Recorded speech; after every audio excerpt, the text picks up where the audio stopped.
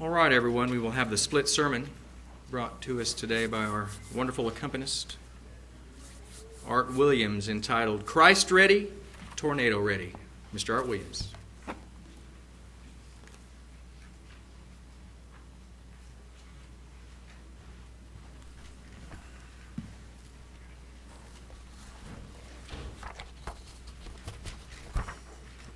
Good afternoon, everyone. Tornado is a very frequently used word over the past couple of weeks here in Oklahoma. We've probably all seen the damage and the pictures of those that have been lost in the storms.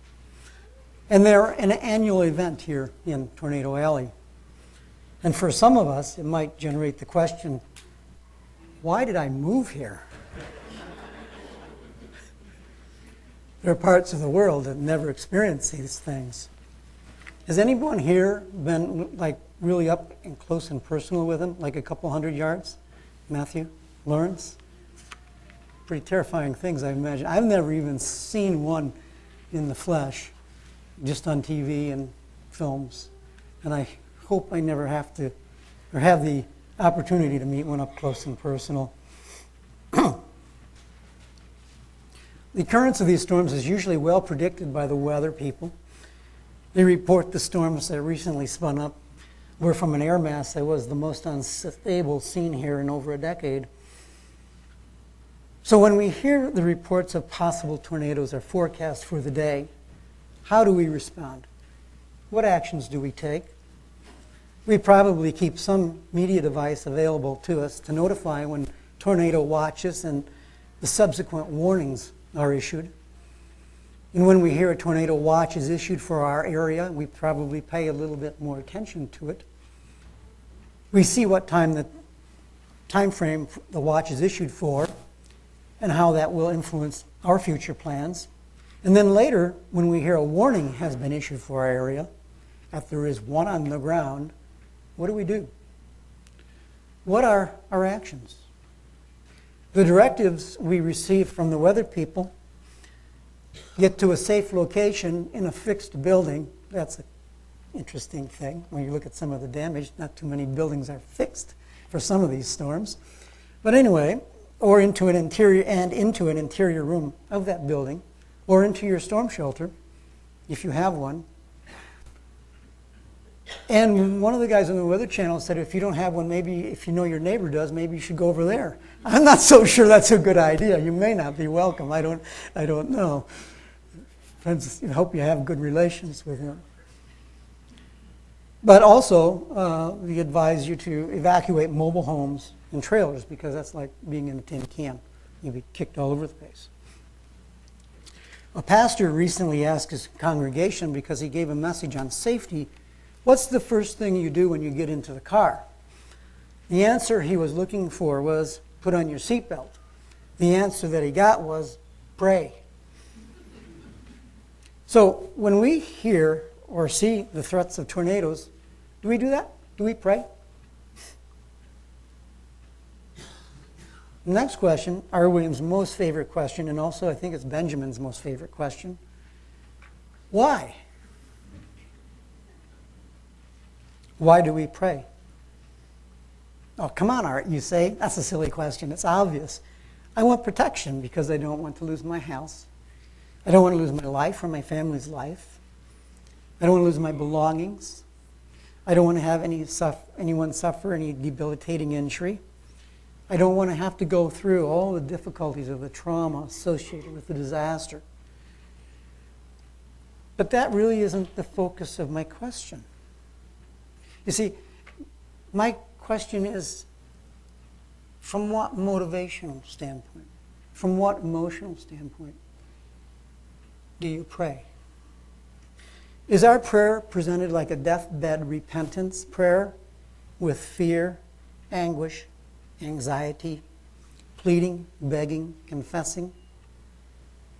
Do we believe that God is out to get me? Well, if he's out to get you, you're going to get got. So that, So let's turn to Psalms 144, verse 6. Brian, I think I forgot to give you that one. 144, verse 6, because it's an interesting. I actually ran across this late this morning. That's why I didn't get it to you, Brian.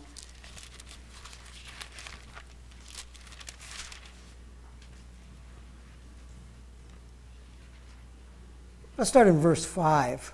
Bow the heavens, O Lord, and come down, touch the mountains, and they shall smoke.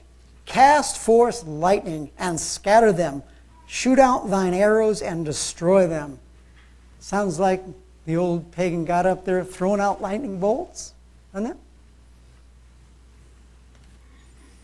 But this is talking about God. But do we have that image in our minds that that's what God is doing? That He is out to get us?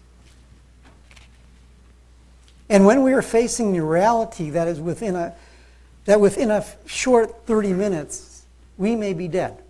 Because that's what happened out in Oklahoma, in Moore, Oklahoma, and Oklahoma City, and some of the other towns.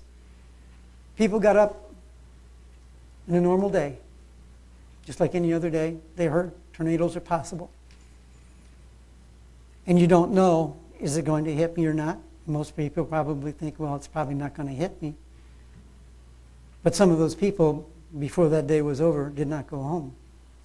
Others were maimed and suffered unimaginable, heartbreaking losses that can change us in our station in life forever. But it can also bring home our shortcomings and our deficiencies in our relationship with God, real or imagined.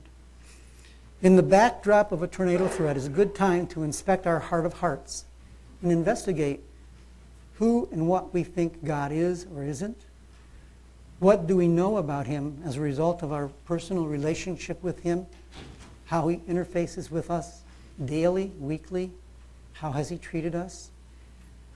To evaluate our degree of confidence, trust, and unwavering faith that we have in Him. And to evaluate how much He values us. Do we know where we stand with God right now?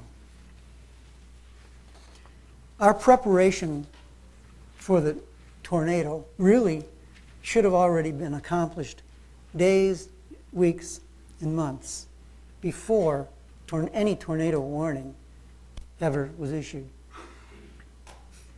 By living the Christian life, exercising faith, because by exercising faith, faith will grow.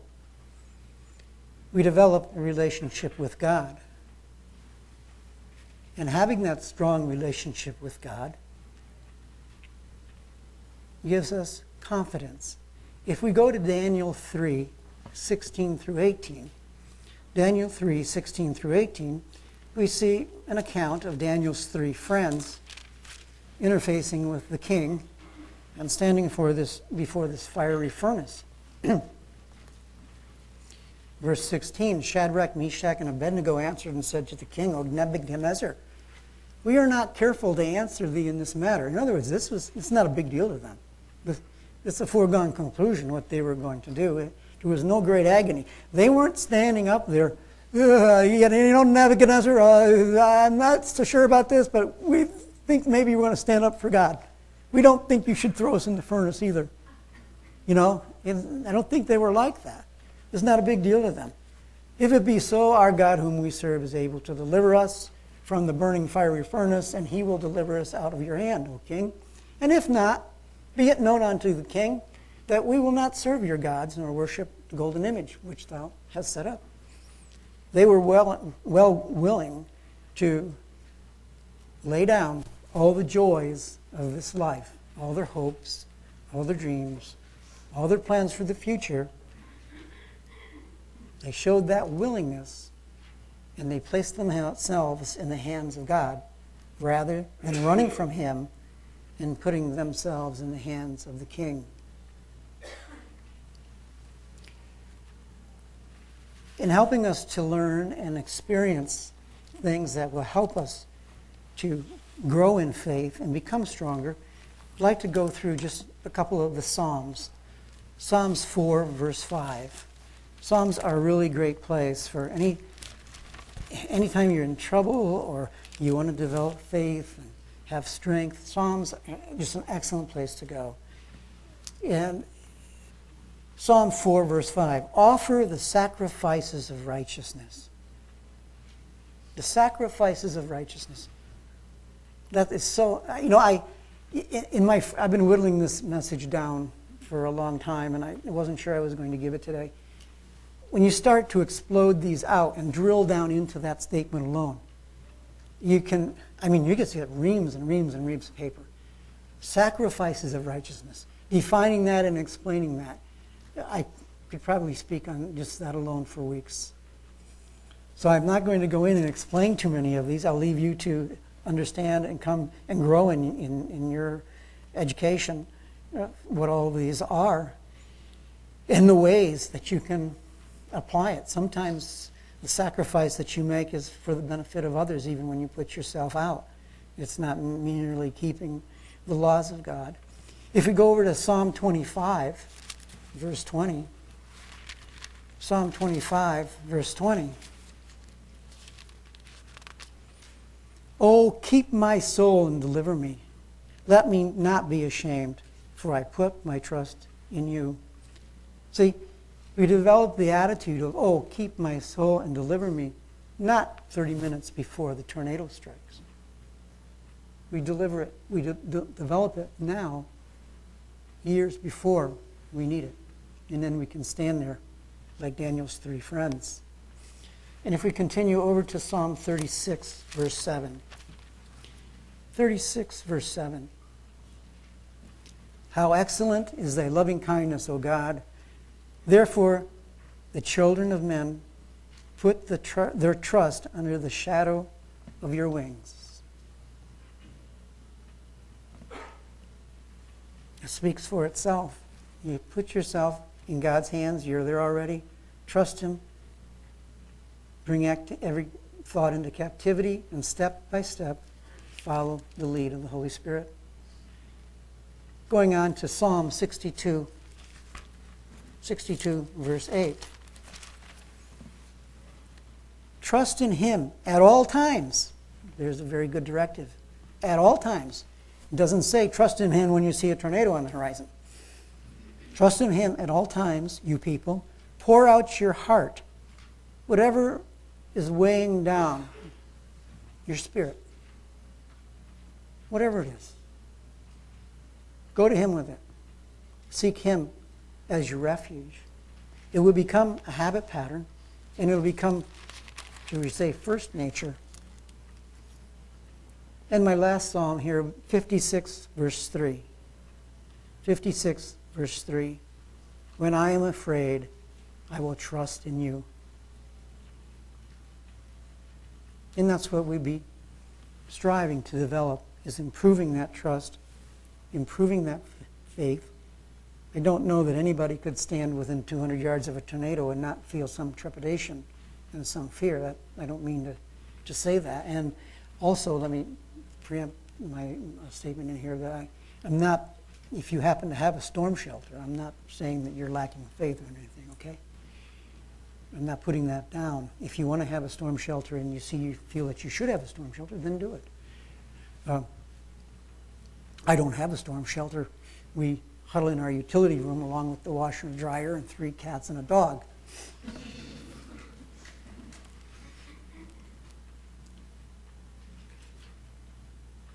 If there are reasons to believe that He might allow the loss of our property or our life, we should approach Him about it now and head it off at the pass, so to speak. Don't wait until, and that's why looking back at your reaction during the tornado is important. What were you thinking? When those tornadoes hit, did you think, oh, I'm going to die and I'm not ready? What were each of you, I would implore you to go back and think. And it doesn't even only have to be at the times of tornadoes. It can be at any time where that emotion that I'm going to die hits you, or I might die. And ask yourself the question, am I ready? What issues are between you and the Lord? Is another way to put it. If we address these issues beforehand, we can avoid the disaster.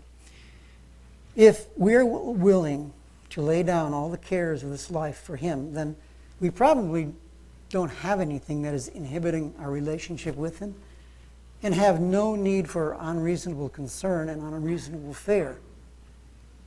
Well, that is, of course, unless your name is Job, and in which case I hope I don't live next to you. That's a joke. There are some misconceptions, I think, about death. So often when we hear about death, we think of punishment. And we read through the Old Testament, and God punished Israel for their sins by invasion of foreign armies, and they killed people. But once you're dead, you're dead. The real punishment, if you will, was on those that were still alive. And it was incumbent upon those that were alive to change their ways and change the future generations. Death removes the sinner from the scene. Isaiah 13:9.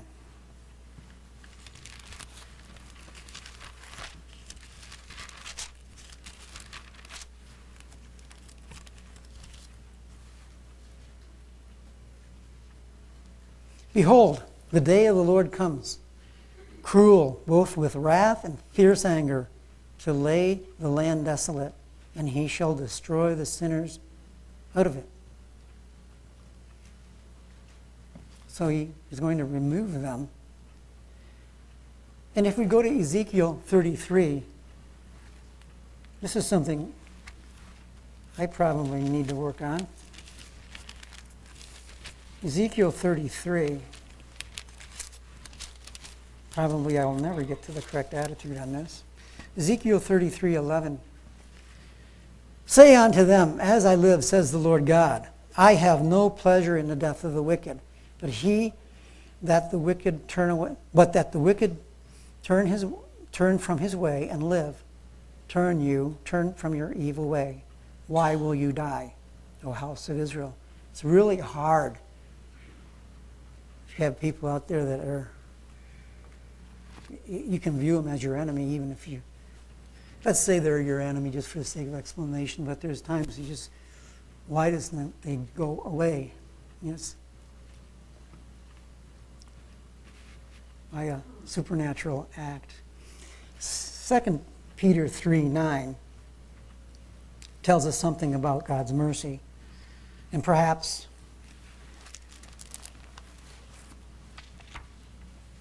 why God is so merciful.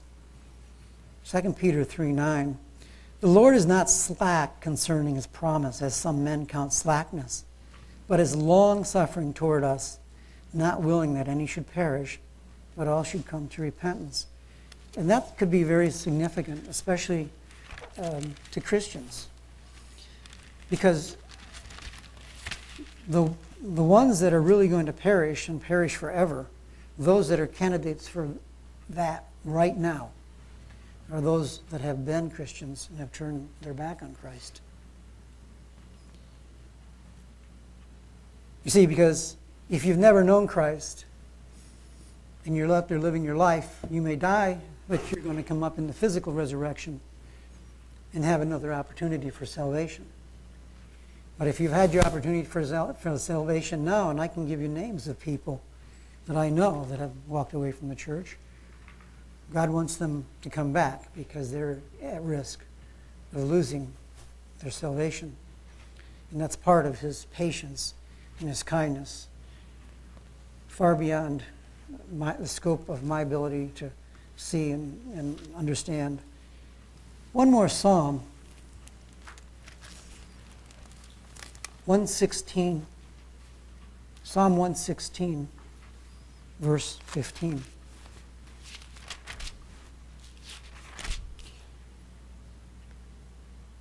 Precious in the sight of the Lord is the death of His saints. That's like the guy who values his money and is stacking away gobs of gold every paycheck. That's what we're like to God at the time of our death. There's another one in the bank. Chalk another one up.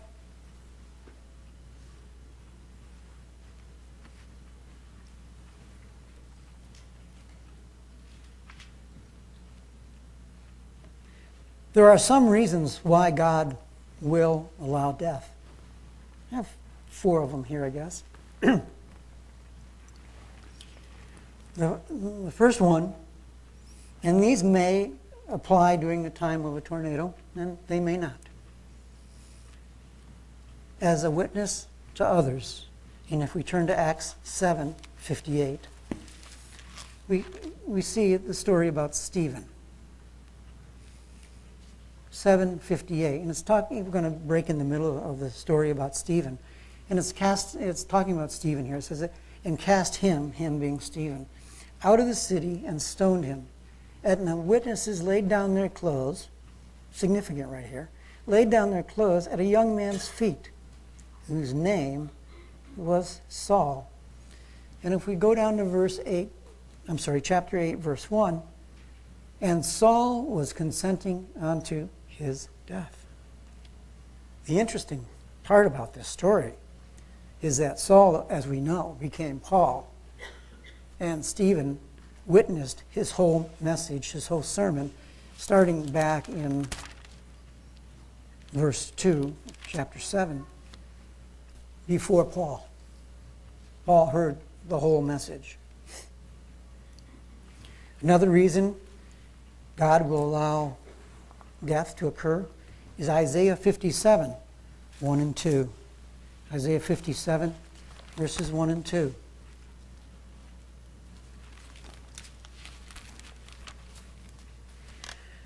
The righteous perishes, and no man lays it to heart, and merciful men are taken away, none considering that the righteous is taken away from the evil to come. In Daniel 11:35, we'll find another reason. Daniel 11:35. And some of them of understanding shall fall, to test them and to purge and to make them white, even to the time of the end, because it is yet for a time to be appointed. And the last one is because of our own actions. And I'm going to reference Matthew 4, 6, and 7, where Satan is tempting Christ. And Christ responds with verse 7. Jesus said unto him, it is written, thou shalt not put the Lord thy God to the test. There's several ways to do that. In a tornado, maybe you want to be a storm chaser. If you go out there and chase the tornado and be a storm chaser, you may be on your own. You get too close. Another illustration is, and this has nothing to do with tornadoes, but when we moved down here from upstate New York, I drove from Syracuse to Tulsa, which is 1,200 miles in 21 hours, straight through. That's not a smart thing to do. Not a smart thing to do. If I would have crashed and gotten killed, I probably would have allowed it to happen. You should have known better. I knew better.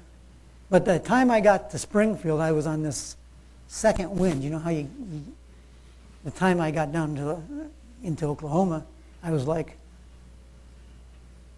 I can't stop now and get a hotel room. I'm only 2 hours from where I got to go. And so you push it. Not smart. I'd like to finish the message with some areas in the Old Testament that may deter us from our program of developing faith and developing confidence and trust in God. And I want to start in Isaiah 2 and go, I don't know how far I'm going to go, Brian. I'm going to start in 6. Because I think this particular chapter and verses are so applicable to our day. It describes so many things. Therefore thou hast forsaken thy people, the house of Jacob, because they are filled with customs from the east. Or in the King James, it says be replenished, okay? From the east. You mean trade goods? I don't know. And are soothsayers like the Philistines, and they please themselves in the children of strangers or foreigners. Their land is also full of silver and gold. We certainly are rich. A report came out this past week that the average American household is at an all-time record of wealth. I don't know how they get their statistics, but there it is. Neither is there any end of their treasures. Their land is full of horses, neither is there any end of their chariots. Their land is also full of idols. They worship the work of their own hands. Technology.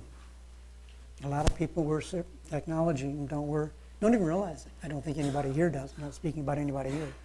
So don't make that assumption. It's very easy to do that. Very easy to do that. And the mean man bows down, and the great man humbles himself. And therefore, forgive them not. That's because they don't really mean it. They're putting in an act. They aren't humble at all.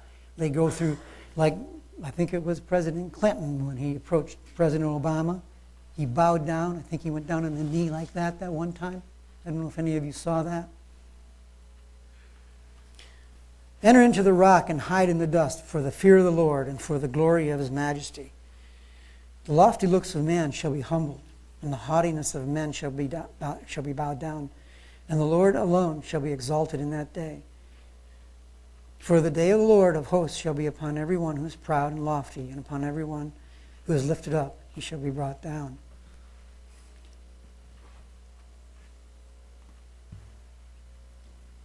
Let's skip on over to Isaiah 3 and start in the first verse there, because here's not talking about Jacob. Here's talking about Jerusalem and Judah. For behold, the Lord of hosts, does take away from Jerusalem and from Judah the stay and the staff, the whole stay of bread and the whole stay of water. He's talking about famine, lack of food and lack of water. The mighty man and the man of war, the judge and the prophet, and the prudent and the ancient, the captain of 50 and the honorable man, and the counselor and the skilled craftsman and the eloquent orator. I will give children to be their princes, and babes shall rule over them. And the people shall be oppressed, everyone by his neighbor, and by another, and everyone by his neighbor. The child shall behave himself proudly against the ancient, and the base against the honorable. That certainly describes a large part of our society.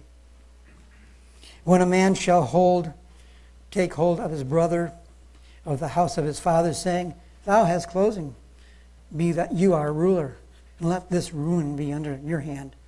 In that day shall he swear, saying, I will not be a healer, for in my house is neither bread nor clothing. Make me not a ruler over the people.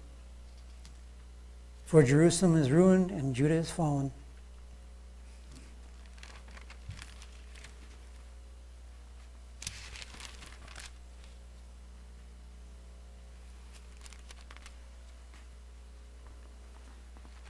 I think I'd like to go back then to Isaiah 2 and finish on a positive note, which is the coming kingdom of God.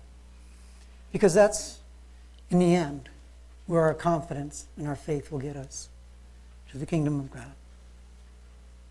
The word of Isaiah, the son of Amos, saw concerning Judah and Jerusalem. And it shall come to pass in the last days that the mountain of the Lord's house shall be established in the top of the mountains, and shall be exalted above the hills, and all nations shall flow unto it. And many people shall go and say, Come, you, and let us go up to the mountain of the Lord, to the house of the God of Jacob, and he will teach us his ways, and we will walk in his paths. For out of Zion shall go forth the law, and the word of the Lord from Jerusalem.